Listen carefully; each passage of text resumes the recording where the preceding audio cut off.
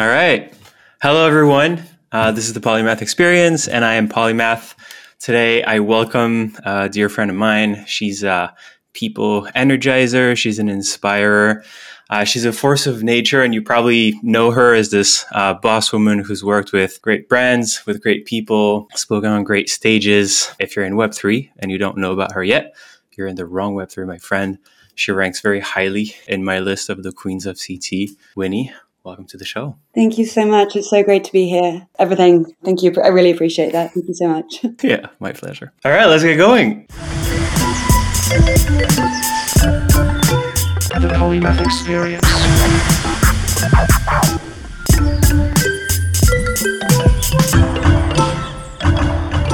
It's awesome because I know you, but I don't really know you. Who were you before you were Winnie?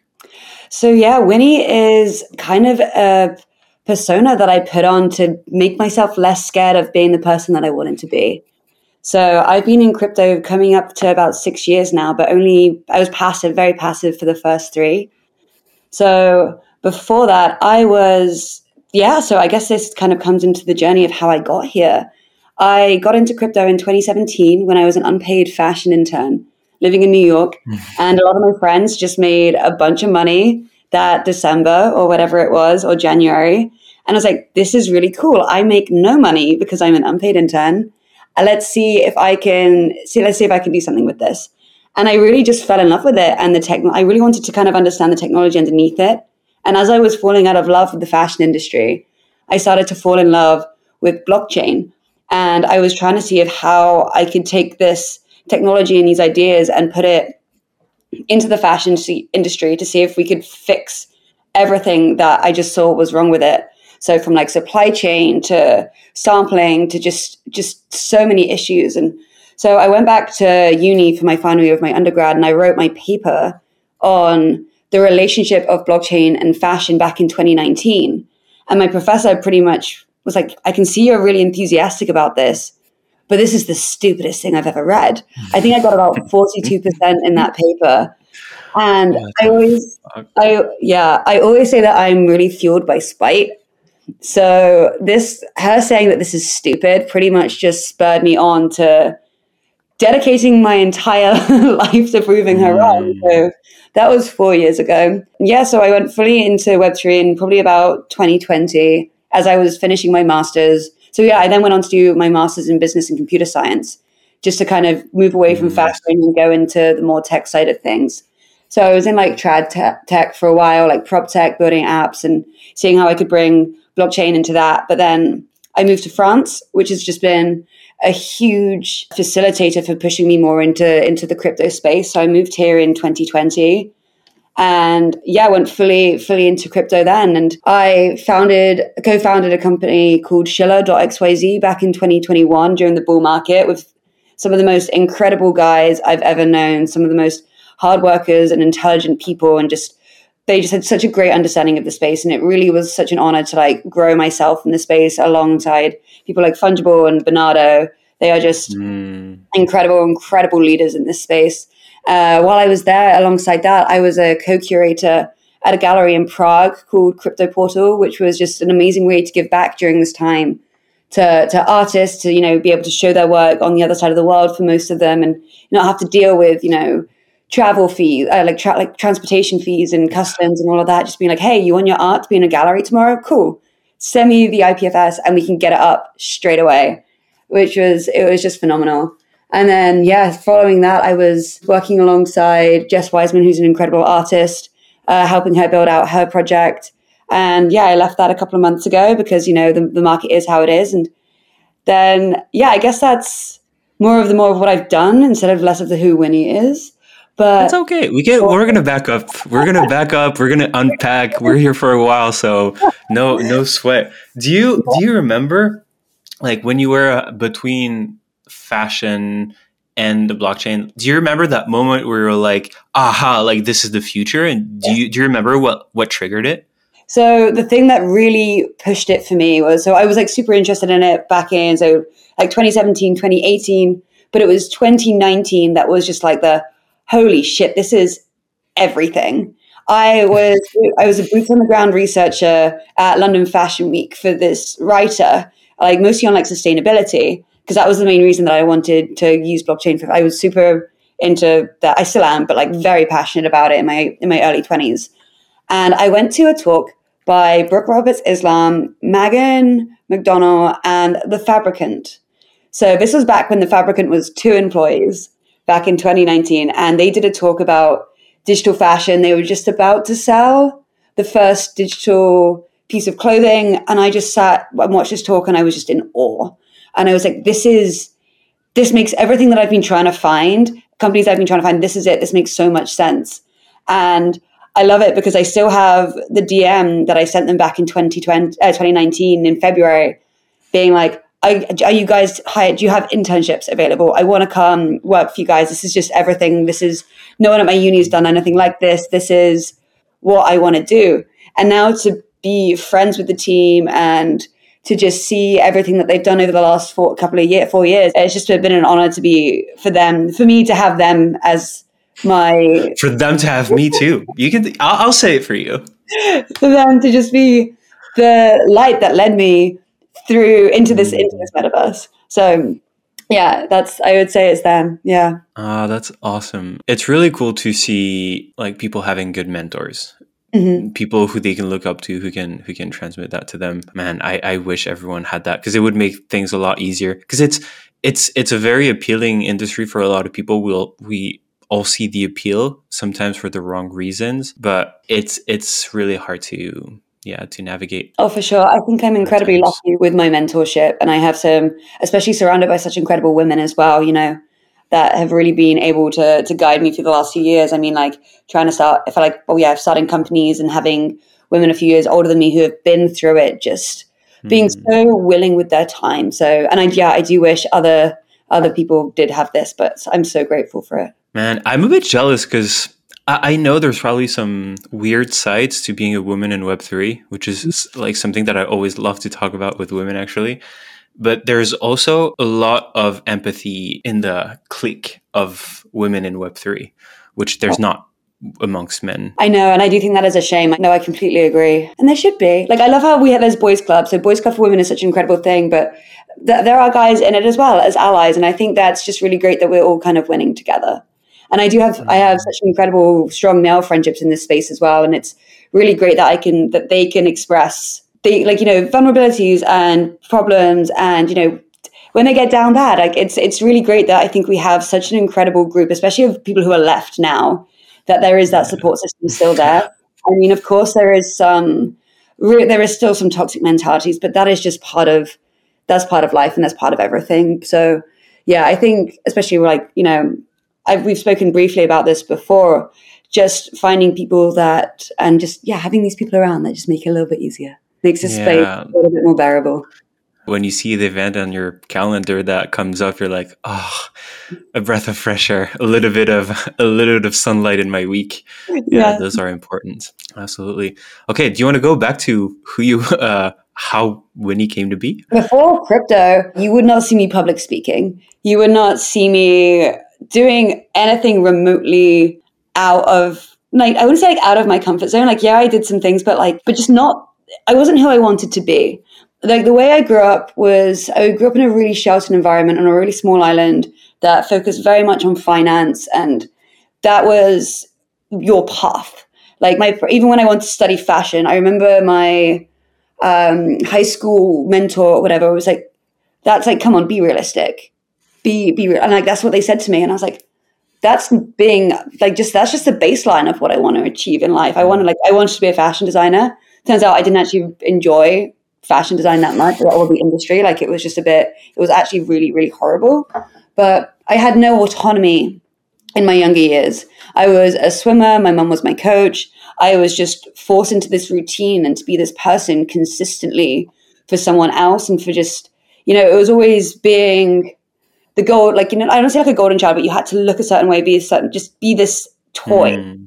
And when I created Winny, I was like, oh my gosh, I've even been able to choose my name. I've been able to choose absolutely everything that I want to do. I can wake up every day, and every choice that I make now is my own. So I say, okay, cool. I'm scared of public speaking. Let's get over that. I'm scared of this. Let's get over that. It was just a way to remove myself from myself and create a persona, and then be able to attach that to a digital identity and then turn it into almost like a real thing. Because I feel like I'm very, like, the whole idea of the digital identity and the social media world that we live in right now. And like, we can probably talk about this in a bit as well, about the decentralization of social media. And I just thought it was so important. And then like I had like the Winny.eth, and then that just everything just seemed to fall into creating this personal brand, which then became a personality. So it's, people will find it really funny how I can be two different people when I'm just myself, and people are calling me my, like, you know, my government name, and then Winny is a different person. And I really enjoy that separation because it just allows me to have friendships that I do online. But then when they get deeper, these people then call me by my real name. And it's really fun as well to be with my friends like that, who know when to switch. They know when to call me Winny, and when it's, yeah, it was just a way to not be scared of being the person that I wanted to be, in short. Yeah. I love this.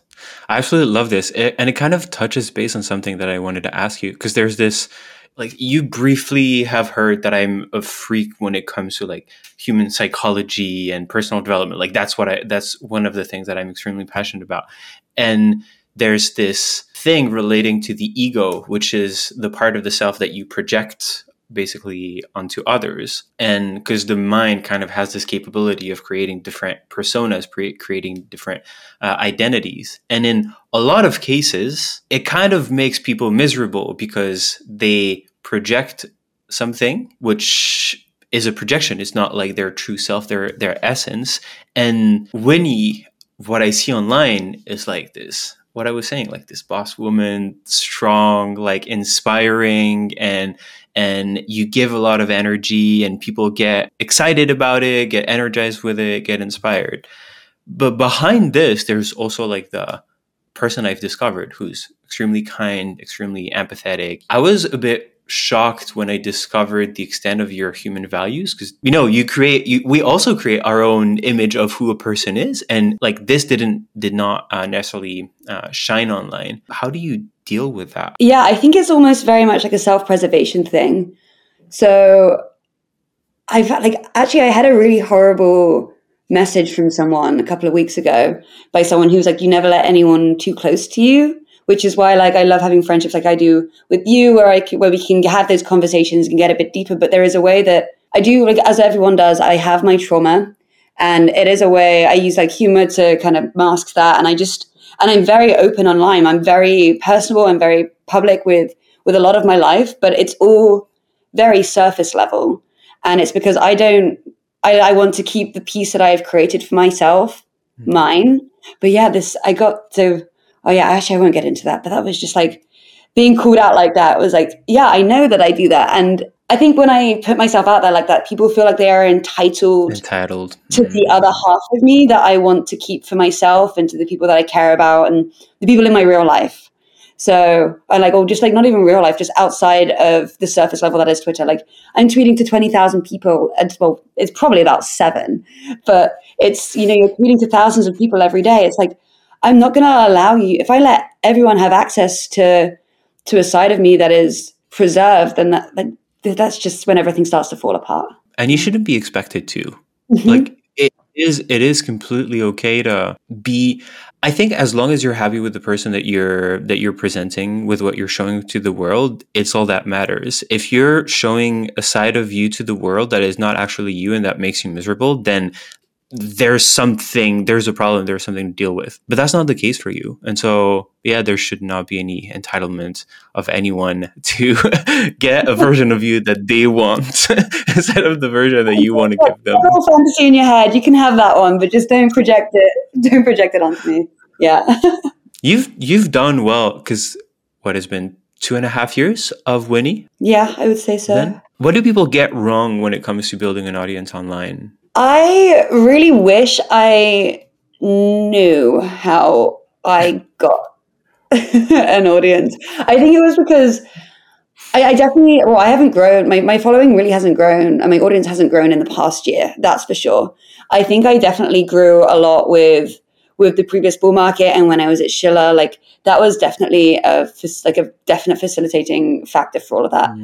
But I'm not sure with growing. I think, oh my gosh, yeah, I guess it is just toxic positivity, I would say. My biggest ick when it comes to people trying to like engagement.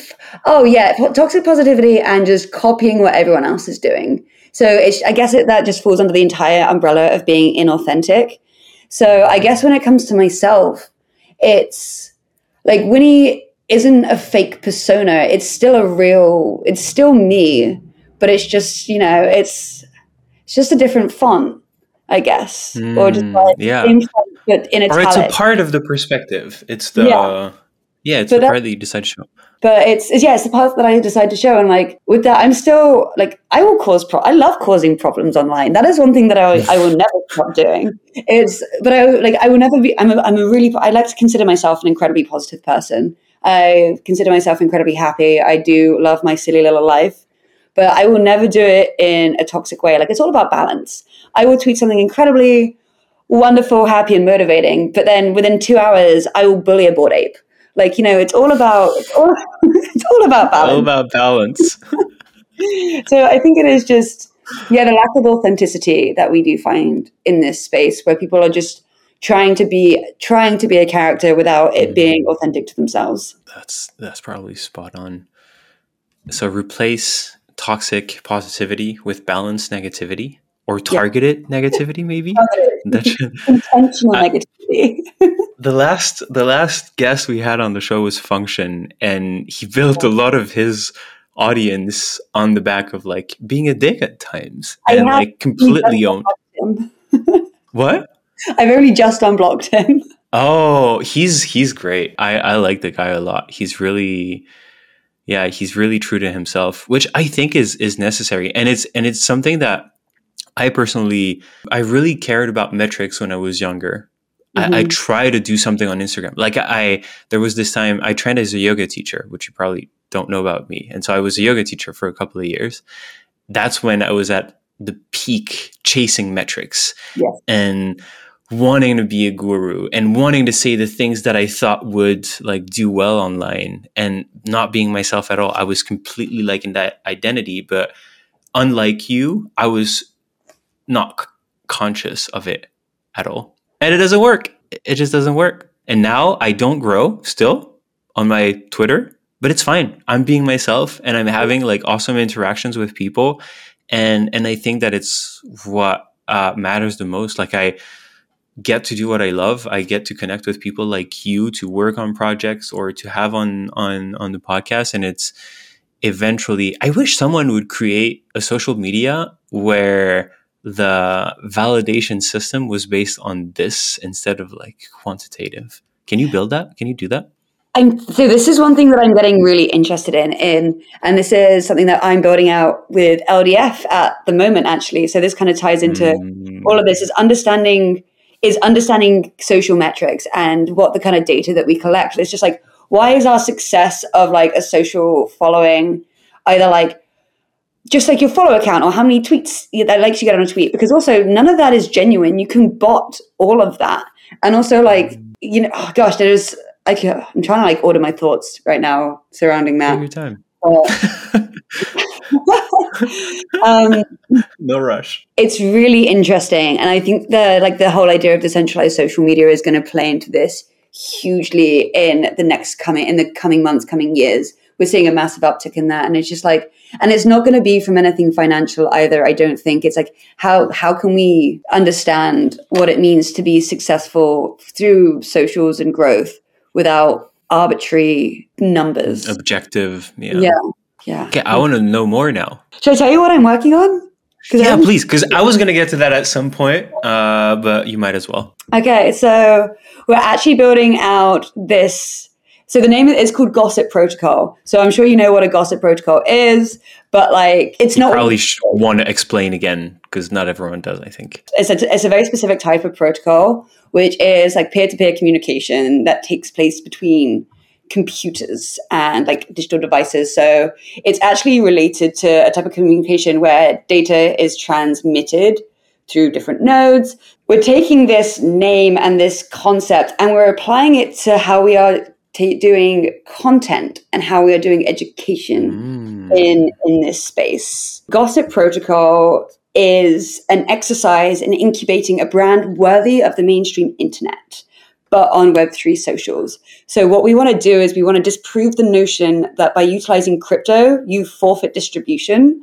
And we'll prove firsthand that leveraging Web3 native tools to deliver like higher quality content that can like break out of crypto.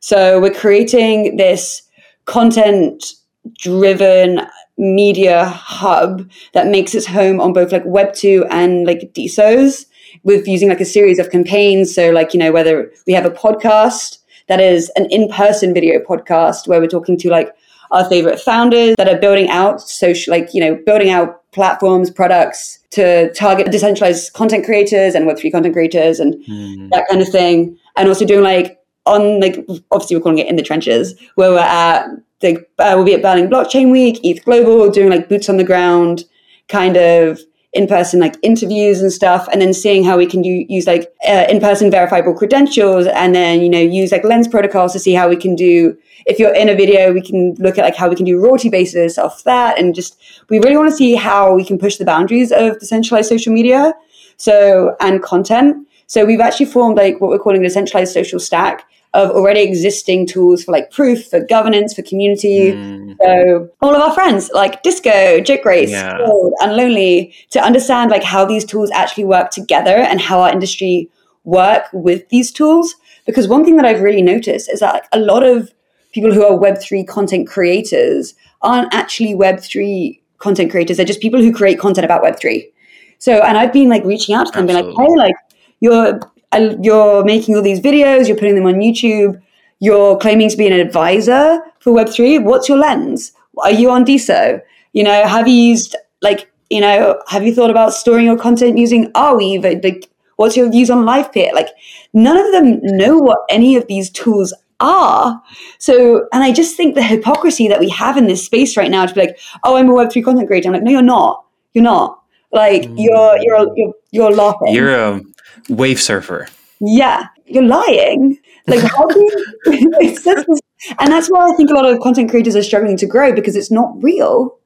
So what LDF and I are doing, we want to be the users. We want to show people and create a blueprint and be like, this is how you can use decentralized social and put it into your stack and actually move this industry forward. Because like people say, oh, the industry, we're not going to have mainstream adoption until XYZ. I'm like, no, we're not going to have mainstream adoption until we have inner industry adoption. How are we expecting people to be using the tools that we are making if we're not using them ourselves and if we don't even know about them? So if we can create a platform where founders can come on and speak about the products that they're building, and we can actively use them, integrate them into our stack and show our audience, this is how you do this, then that's going to be, I just don't understand why we're not doing this. Why are we not excited whenever a new product comes out about, even if it's not like, we don't agree with it, or it's not like the way that we want the blockchain to be used. Who cares? It's permissionless. Let people do it. Let's experiment. It's the bear market. Let's have so much fun with what we can do with smart contracts, with platforms. Let's do it now before people can see it and yell at us. Like, I love Friendtech. I think Friendtech is amazing for trying to do something that, it's been done with like BitClout or whatever before, but they've done it differently.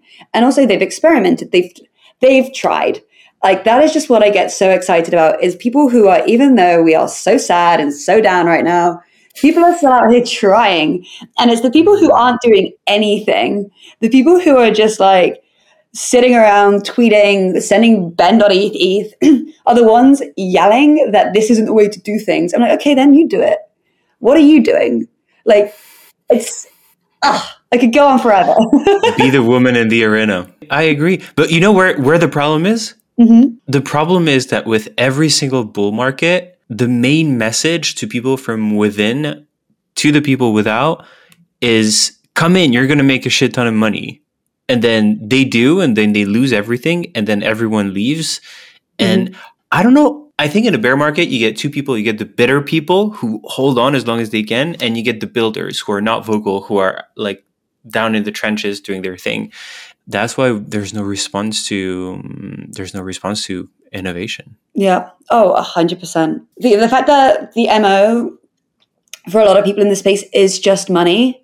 Like, I fell in love with this space for just, yeah, I fell in love as a young 20-year-old who wanted to change the fashion industry. And now that I've grown within it, I just see so many different applications, and that's what excites me. You get to wake up every day and try and solve a new problem. And it's like, I've always said, like, focus on the MO and the bags will come. Like, why, if you lead with trying to make money, you're going to be so miserable. If that's your especially if you're not a professional.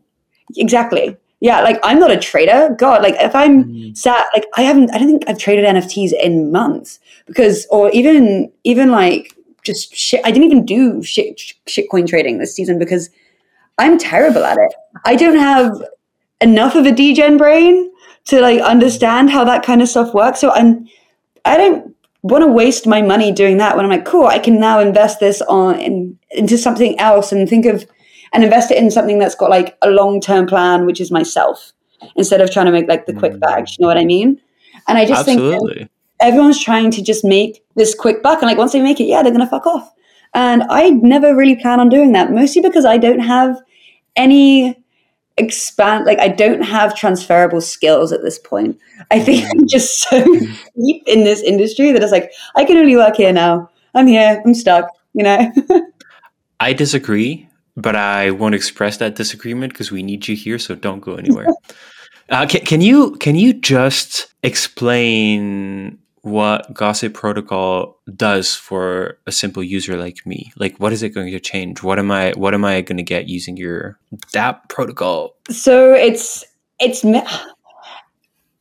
the kind of the term is kind of like just like the overarching entity as such. Wait, I'm just going through my little notes because you're cheating. I am cheating. I should have said no notes. It's permissionless. True. So yeah, I guess it's just like on the surface level, it's just about understanding how you will interact with content across like Web 2 and Web 3. But the main thing that we really want to see is adoption and understanding of protocols and products. So seeing like you as an audience and your journey into like, if you get to discover something and now start using something new, like that's enhanced your experience within this industry. So one thing that we're really excited to implement is verifiable credentials. So, working with Disco to implement proofs. So these are this is off-chain data.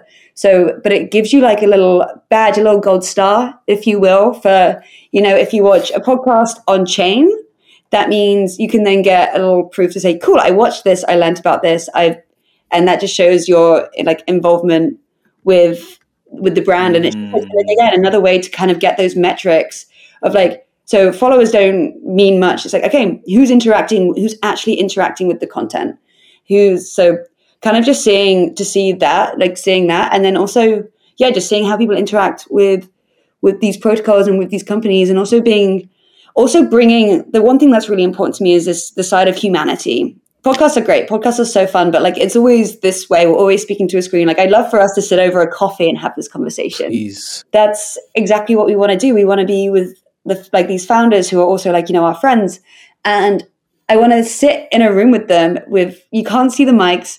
We're having dinner, we're having a glass of wine, and we're having a conversation person to person.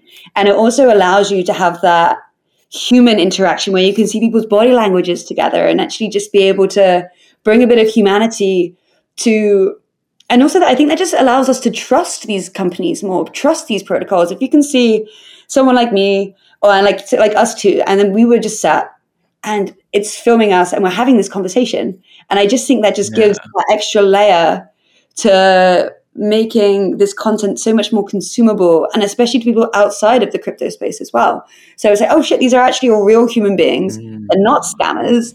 And this is how we want to kind of, move it forward. So yeah. And you're right. It's not just about the content. It's about like what each person is building. And the conflict is a little bit over, but I had this conflict between anonymity or not anonymity.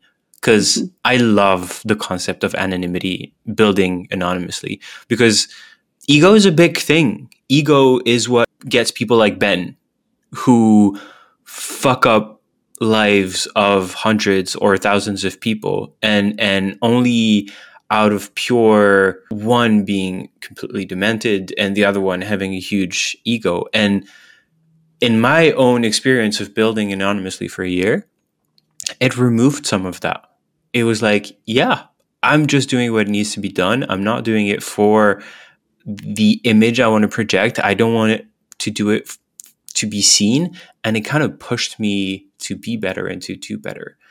Okay. But then again, I like myself and I like talking to people and people like talking to me. And it's so important as a founder to show that, to show your face and to be visible, to have what you're saying, like body language is everything. I used to shoot these with the mask on. And then at some point, thank God, Snapchat removed their web browser, and I was using hologram for a bit, but then it kind of started to not work anymore. And then I did my first episode without it, and it was life-changing because the person sees like the little like micro smiles and the face moving, and the conversation is different, the relationship is different, and it brings up a whole new layer of human connection. So I celebrate what you're doing, and I can't wait to be on your show. I can't wait to have you. One thing that I find, this is something that's fascinated me since being in the space, because I started off as, obviously I'm like pseudo anonymous, but I started off like not doxed.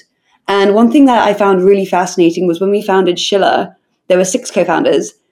And obviously we were all online names or whatever. We never had a single video call for the first 4 or 5 months that we worked together. We only did voice calls. And we managed to build quite a successful company. It's still, I would say it's still going phenomenally. The boys are doing a fantastic job. We built an entire company having never seen each other's faces or knowing each other's real names. It was... That's awesome. The first public speaking that I ever did was at an NFT London event, not NFT NYC London, like the one put on by like the NFT, by the London just crowd of people, because we couldn't go to NFT NYC in New York that year because of the COVID travel restrictions. So within like 2 weeks, they put on a conference. It was amazing. And I think the talk that we did was about building trust in a trustless system. So how can we as a team who work as a team anonymously then work with companies who then trust us still anonymously to then translate their message and do growth to our communities, either anonymously or pseudo-anonymous. Like, it was just fascinating to see how you could build a structure of trust. Yeah. Why did you guys weigh so heavily on anonymity? I think it just comes with the territory, I guess. I'm not sure. It was never really like, we just never questioned it. It was like, yeah, this just makes sense. This is how we're doing it. Yeah. I mean, it took a lot of toll, like it took a massive toll on me, I guess, because I was the only one who was very publicly doxxed. So that just meant I was doing all the IRL outreach. I can't complain. I got to travel so much during 2021. It was for work, obviously, but yeah, I just got to meet such incredible people. So it worked out great for me. But and now the boys get to do it as well. But yeah, it was an interesting time. Yeah. Are they docs as well now? They're docs. No, I don't think any of them are still. They go to conferences and their faces, they will speak to people, but no photos kind of thing online. Yeah. Which is amazing that they managed to maintain that, because most people have... Insane, 2 years. Yeah, most people have given up at this point. Or just, you've got... I feel like sometimes when you reach a point, you've got to, but it depends on what your goal is, I guess. For me, I really love public speaking and being very personable, so I guess that just came with my territory. But I can understand with some other people that that's just not their MO. I look forward to having exactly what you were talking about at a wider scale, of having that track record of what you've been doing on chain to build your online identity, because it's an investment in time. It's a social investment. Yeah. And I think it's the number of transactions that you've done is not enough. Yeah. for me. Like, the degen score types of apps, it's not enough. But if we add a social layer to this, then we can actually, it will amount to like months of people's lives, years of people's lives, and they will be a lot less incentivized to having nefarious behavior because there will be a track record. But we don't have that yet. Yeah. And so it's still a little bit hard to trust people only because there's blockchain. It's not like just it's not a magical technology. It needs to be connected to human life, basically. Exactly. Yeah. Yeah. What is this tech without its actual uses? Okay, I want to try something today. We're going to do rapid fire questions. Rapid I fire love questions. Okay, off the top of your head, you don't have to think. If you could only buy one NFT and hold it for the rest of your life, what would it be? Oh my God. A ghost. X copy? No, GHX. Oh, Yeah. yeah. I think X copy come up because it's a similar art, right? Yeah, kind of like the grifters. Yeah, kind of similar. Oh, yeah. Do you know? Okay. Yeah, I'll send it to you. I ruined the rapid fire. If you could only hold one crypto for the rest of your life, what would it be? Ethereum. I knew the answer. Who are your top 3 favorite people you vibe with the most at the moment in the space? Oh gosh. So Evan McMullen, the founder of Disco, she is quite possibly one of the most inspiring and incredible women that I've ever met in my entire life. I'm so grateful to have her as a mentor, as just such a huge part of my life. LDF, who is the one that I'm building this out with at the moment. Yeah, just to be able to have someone that you can have so much fun with. And just, nothing is stupid. Everyone's like, we can do anything. And just being able to vibe like that is really great. And then number 3, oh my gosh. You can leave it at 2. Yeah, I'd say those are my top 2. That sounds good. What's something about you people online don't know? I'm a bit of an old woman. I guess that's one thing that people, like, I do obviously love like my nights out and stuff, but like my favorite thing to do is to just go to the cinema by myself. That is like, I love to go listen to like just music by myself. I love classical music. I love going to the opera. I love doing that by myself. I'm very much like, I love doing things alone. I love being social and I love hosting. I love being around my friends. But as soon as I want to do something, like especially if I like traveling, that I have to do that by myself. Exploring the world is something that I like, and arts and creative things is things that I really love to do alone. I love people who understand the value of being alone. Mm-hmm. It's so important. It's so important. What's something about you people think they know that's not true? That I'm a stupid little blonde.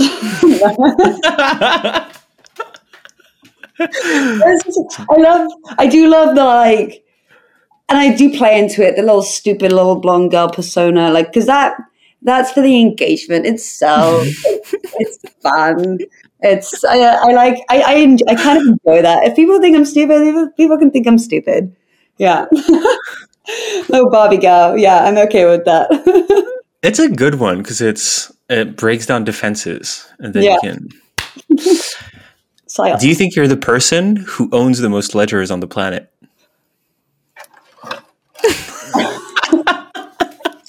I don't know. I don't know what you're talking about.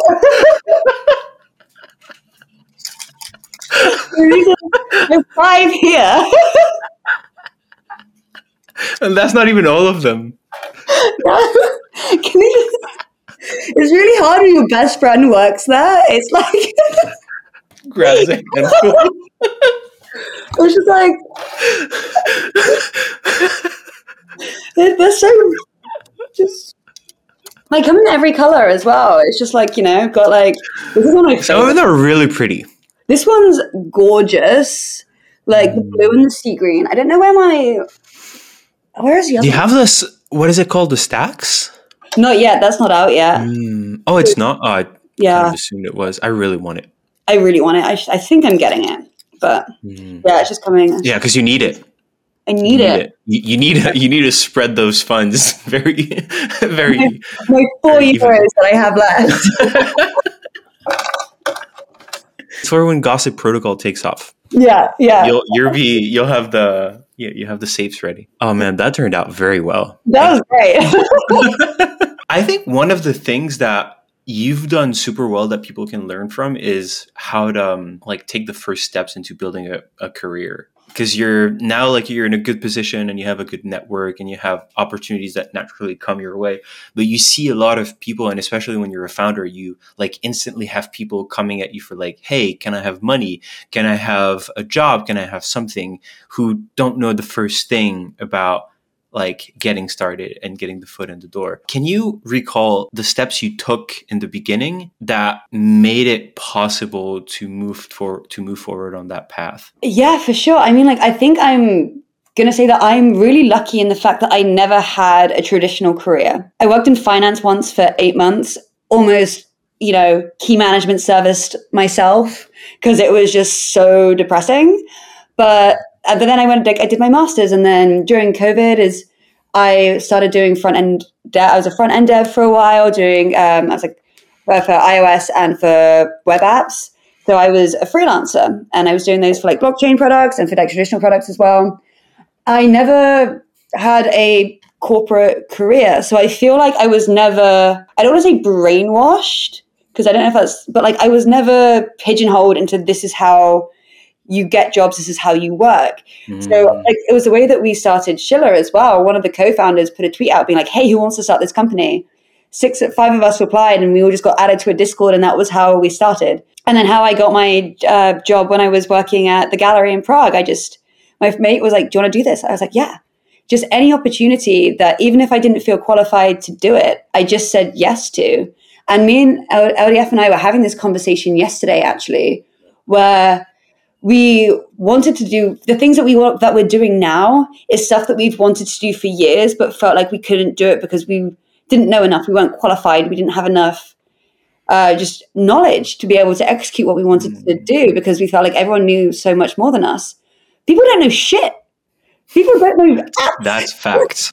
People don't know shit. So just if you're actively learning about it, you know more than most people in the space. Like that is just the one thing that I've really has helped me get over my imposter syndrome. Is like all it takes is just a little bit of research, and I know even just like a little bit about it. So I think the best way to get started is to just do it and learn along the way. If someone tweets about an experience, like tweets about like an opportunity that you think, cool, I don't know if I'm like super qualified to do this. I know a bit about it, but I know it's not about what you know. It's about knowing how to find out the information. 100%. All the time. All the time. If I don't know something, I know how to find it out. And I think that's like one of the best superpowers to have. There's an overwhelming number of people focused on action, on just doing things. And the definition of madness is to repeat things, expecting the outcome to change. And it's like you keep begging for something, you keep asking, not showing anything, or you try to grow an audience, or you try to make something work. And if you don't learn along the way to level up a little bit, I think that's what did you call it earlier? My ick, yeah. Ick. I like it. New word for me today.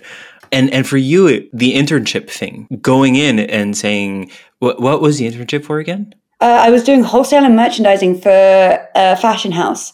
Like my entire life, I'd wanted to work in the fashion industry. And yeah, it changed because I was fed new. There is nothing wrong with changing your opinion on new information. That is the one thing that I've also really learned. It's like, that's good. Yeah, it's okay you have to adapt. If you're going to go through life really stubborn towards this is what I want my job to be, this is what I want to do in life. Like I used to be like, I'm never going to be a content creator. Jesus Christ, that's so cringe. I'm never going to do that. I've just started a new company on content creation, and I'm really excited about it. And I think it's going to be really quite fun. So yeah, it's just, adapt and overcome. That's really good.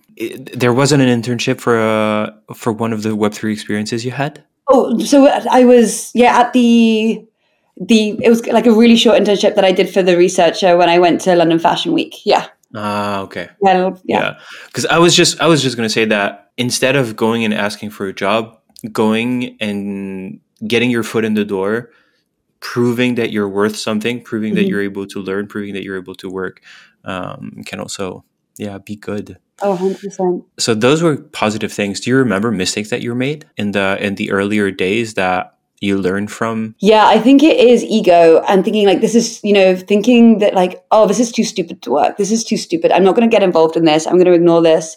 I ignored a lot of things that I should not have ignored because I thought it was stupid. And I think that's one thing that I'm really learning this time is like just say yes to things and like accept that things are going to happen. Accept that things are not, that you're not going to agree with a lot, like with everything, but just try it out. See, don't be so quick. Yeah, I was too quick to dismiss a lot of things in the early days, and now I'm a lot more open-minded. That's awesome. Be open-minded. Mm-hmm. And for this industry specifically, because there's going to come a time in the next few weeks, in the next few months, I don't know when it's going to start, you're going to have liquidity coming back in, opportunities, all of that. And you're going to have a flow of people looking to grab those opportunities. What would your advice be to someone who's just getting in and who wants to make a career in Web3? Don't be annoying. That's good. No, yeah. It's true though. That's true. I was super annoying in the beginning and I regret being really annoying, but like I'm annoying in my own way, but I also kind of own being annoying, but like that's just on brand. But no, yeah, I guess it's just like, don't annoy me. I guess that's don't annoy Winnie and you'll be fine. Yeah. Easy enough. Yeah. Oh, no, it's not. I guess advice is to learn and to just actually don't be surface level. If you're genuinely interested in being part of this space, if you just want to make money, just make money and own that. But if you are genuinely interested in growing a career in this space, absorb everything. Actually, the best advice is, I know this is going to sound, what's the word I'm looking for? This is going to come from a place of privilege saying this, but if there is a conference or a meetup in your city, go to it. Go and actually meet people IRL. And even if you live in you don't even have to go to the big conferences. If there is a community that's in your village or in your town, in your city, be a part of that. And that will just give you that leg up that you really, really need that you don't really get online. Because you just never know that who you're going to meet there. Like you can be a reply guy to someone who has 100,000 followers or whatever. And like you keep replying to them and they're just like, yeah, you're being annoying. But like, oh, you're not. You're being a reply guy. But I guess this is coming from a very... We love reply guys. We do love reply guys. My favorite reply guy has currently been suspended. So I'm really sad that he's not here anymore. My friend Jake. We miss him a lot. Well, but we think of you. We do. We think of you and we pray for you, Jay. If you go to these meetups, you bring down those degrees of separation so much more, and it just allows you to get closer to these people and just, again, in a more human and more genuine way. It is genuinely all about the network, and the network has to start from somewhere, and making few genuine connections matters a whole lot more than having a ton of nothing connections. Yeah. Mm-hmm. Let's talk about marketing. Oh, yeah. Because it's honestly probably right now the most important subject in Web3, even more than devs, it seems. You come from fashion and you're also a dev. You're definitely like very obviously more interested in the tech than 99% of the people, but you've worked a lot in marketing. What are the biggest lessons that you've learned about marketing Web3 projects? How quickly the space changes. And like I say that, like people are like, oh yeah, that's so obvious. No. Oh my God. I remember when I was at Schiller and we were doing growth and marketing for projects back in 21, early 22. It was so fast paced and so much easier, and people cared about, I don't want to say easier, people cared about the projects, people cared about the teams. It was just so much more fun to market back then. And then when I was doing marketing and biz dev for FigureGot over the last year, it was like marketing is just alpha calls. That is what it means to market a project nowadays. It's not real. It's all completely manipulated. You can't, like, if you want, there is no marketing right now. I'm going to like literally say it that way. The only way to do it is manipulation. Yeah. And it's really, really sad. And I think also that's very much on the NFT side. And I'm I love NFTs. I love everything that I've done with them, but it's very much having to be something that I'm phasing away from, because it's something that I've really noticed that people that don't care about anything else but NFTs and flipping NFTs and making money. And it was really, I loved working at FigureGot. I loved being around Jess and just the art that she created and the experience that she made. But it was like, so I came into this space wanting to be a Solidity dev. My last job was writing tweets. It was just like, what did NFTs do to my brain and to my life and to the career that I wanted to have? And I'm still getting it now. Like, I left a couple of months ago and I didn't do an announcement for it because I don't feel like everything needs to be announced. But people being like, I still get shitty DMs, shitty tweet replies being like, why have you left? Why have you left? Why have you left? I'm like, I'm allowed to leave. I'm allowed to go off and do something else. I'm allowed to grow. I'm allowed to have my career. Like, there is no money to pay me. I have to work. And it's just like all these understandings of people that don't know how, that really went off on a tangent, but you're allowed to. Yeah. It is the most understandable tangent. It's like, I love the company, I love what they're doing, and I will always support them. But like, I have to do it for myself. I really fell out of love with NFTs in the space because of all the underlying things that are going on with it. So I'm going back to my love of the blockchain, of tech, of building things with purpose, instead of just like FigureGot was built with a purpose, and it still is being built with a purpose. But it's when you have the people who are just DMing you being like, about floor price. I'm like, that's not the point of everything we're doing. It's not about fucking floor prices. I'm going to scream. Yes, please. Please scream for all of us who can't. Like, can you just stop sitting on your fucking ass and yelling at me over Twitter because of something that that no one can control right now? And it's like, I just want to do what I love, and I have I give myself permission to do that. No one else has to. And that's why I'm so excited to be able to go back to that. And it's just like, yeah, and now I get to help protocols and platforms and products do actually marketing instead of just, and that brings me back to like creating something with purpose and using Web3, like what we're doing with Gossip Protocol. We're never dropping a token. We're never dropping in an NFT. We're never going to make a paid gated thing, because why have we created this system that is about taking consumer money, taking community money, and that then is, when you do that, the only MO of anything that you ever do is making them money again. And that just takes away the joy, the love, the importance of what we're building. So yeah, that's why marketing in this space is stupid and doesn't exist, because when you do marketing, you have to understand what the goal is of your audience. And if the goal of your audience is, do we see how fucked up this is? It doesn't make any sense. So yeah. This is so much truth. I can't handle it right now. I'm just gonna scream. I'm an emotional woman. It's insane. It is so true, and it's back with the entitlements. All of the entitlement and none of the accountability, which my personal draw to Web3 was not. It was not the techie side, as in like, how do we build this and learning Solidity or all of this. It was what it permitted, which is decentralization, which is networks that belong to the people who participate in those networks. That is only possible with blockchain. And for this, you need two things. You need ownership of the people need to own those networks, and you need accountability, because when you own a house, you're accountable for it. You need to pay your bills, and you need to make sure that it stays up and all of this.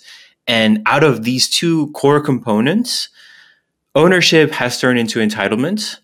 I invested $50. I'm an owner now, and none of the accountability. Why price not go up? Why price go down? Why floor price not go up? Like, it's so fucking crazy, because you get access to people that you've never had before. Because if you're a user of Airbnb, even if you're an investor in Airbnb, you're not in a chat with Brian Chesky. Like, it just doesn't happen.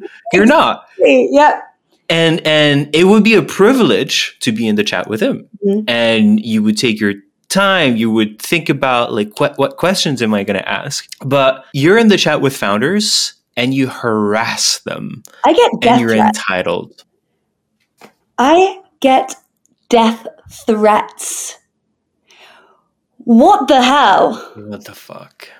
It blows my mind that people think that this is the solution to like And I think it just shows how I don't even have the words to describe it sometimes. It's the entitlement, the audacity. And yeah, someone tweeted at me yesterday when I was tweeting about, LDNF and I were making content, and they were like, the audacity that you have to leave. And I'm like, the audacity that you have right now to be tweeting this at me. Like, who are you? From an anonymous account. Like, you have access to my face, give me access to yours. Let's go cheek for cheek. Yeah. I would be happy to. But yeah, it's an insane meta that we've built here that we think we just deserve. Like, I think this goes back again to what we were saying at the beginning. People think that they deserve access to these people. But also I'm like, we look at the NFT demographic, middle-aged men. That's not very alpha male of you to not be able to make your own money. You know what I mean? To just be yelling at and then you look at like NFT founders, a lot of them are people in their 20s. It's just like, I think you're projecting just a little bit there, darling. It's just a little bit. Yeah. How do we grow beyond that is the $1 billion question. We bully We them. what? We bully them. Bring back cyberbullying. We have the power now. We hold their financial bowls in our hands. Yes. We use some really malicious soulbound tokens. I wonder if, like when you were talking about Bitcoin even a few years ago, less so now, it was like, but it's clunky and it consumes a lot of gas. And you take a step back and you're a little bit smart. You tell them like, yes, because it's like 8 years old. Have you ever seen tech that's mature after 8 years? Like go and drive a car 8 years after cars were invented and tell me how much it consumes and tell me how clunky it is. Do you think it's the same thing with decentralization and decentralized communities, that eventually they learn, or what do we need to change? I have a few answers, but yeah, I guess it goes back to what you were saying about accountability. I think is one, there is absolutely no reparation when it comes to if someone does something bad or says something bad or is mean in the space, no one gives a fuck. No one actually gives a fuck. So as soon as but there also will never be any sort of accountability, I guess, because I hope not. We never see actual social scores and that kind of thing be implemented. But I guess I think also as a species, we are actually evolving a lot more to be more empathetic. I mean, there is still obviously going to be the extreme malicious sides of things. And we do have a great sense of community. And I hope that really does stay. But in the next bull run, I think there's going to be a lot of malice again. So I think it is just holding accountability. And I just don't know how we can enforce that. And we can't. People are just going to keep being assholes. I had this idea for a dApp that was basically using blockchain and using whatever pieces of identity we have of people. And the problem with how dApps are built right now is that it only functions on objective data, because objective data is the only thing we trust. But my thesis is that if you add up enough subjective data, it kind of becomes objective. And so if you have 1,000 people saying something, there's some truth to that. Like, it's the wisdom of the crowd. And if you have 1,000 people, 500 saying something and 500 saying something, there's probably truth to both. And so it helps you paint a picture of reality that's close enough to reality. And I think there's an app there where we let people, it would need to be token gated. There needs to be some cost to participate. Otherwise you just end up with a bunch of nonsense. Yeah. But where I don't know, it could be called Let's Not Forget or something. But you basically, when something happens, you leave it there when it's relating to a person. Because in 3 years, everyone will have forgotten what Ben did in 2023. Yeah, well, we say it with Beanie, and I guess probably 888 is going to come back. People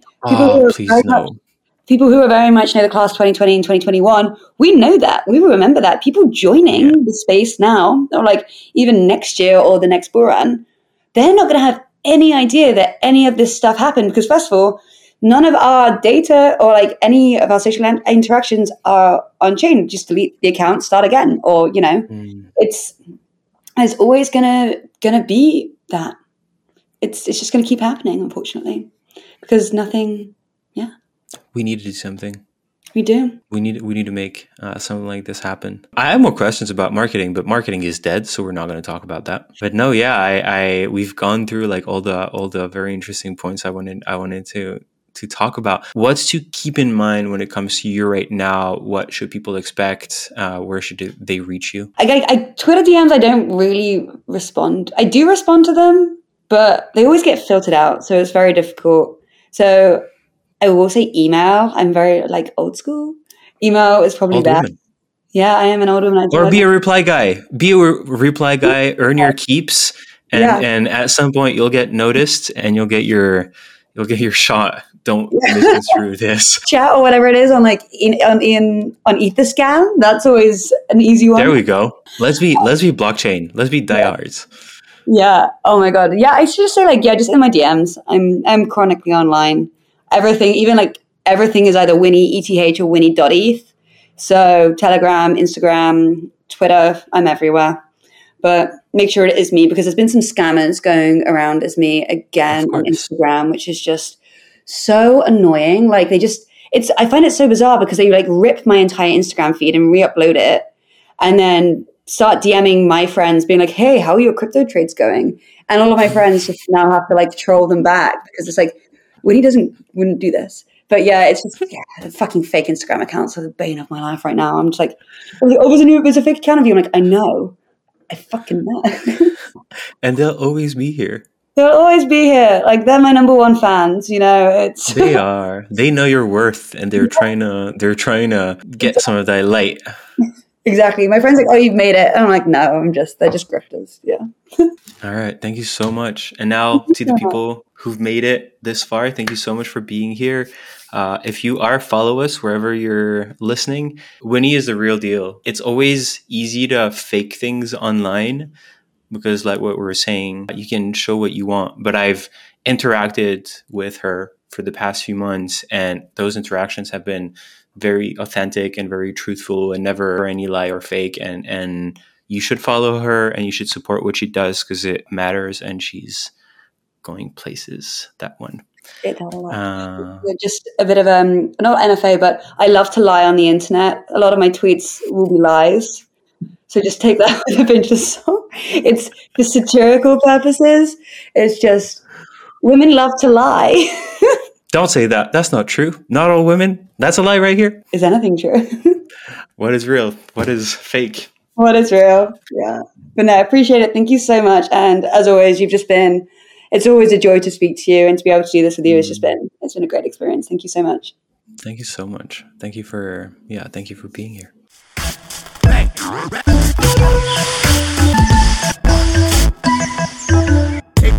The Polymath Experience.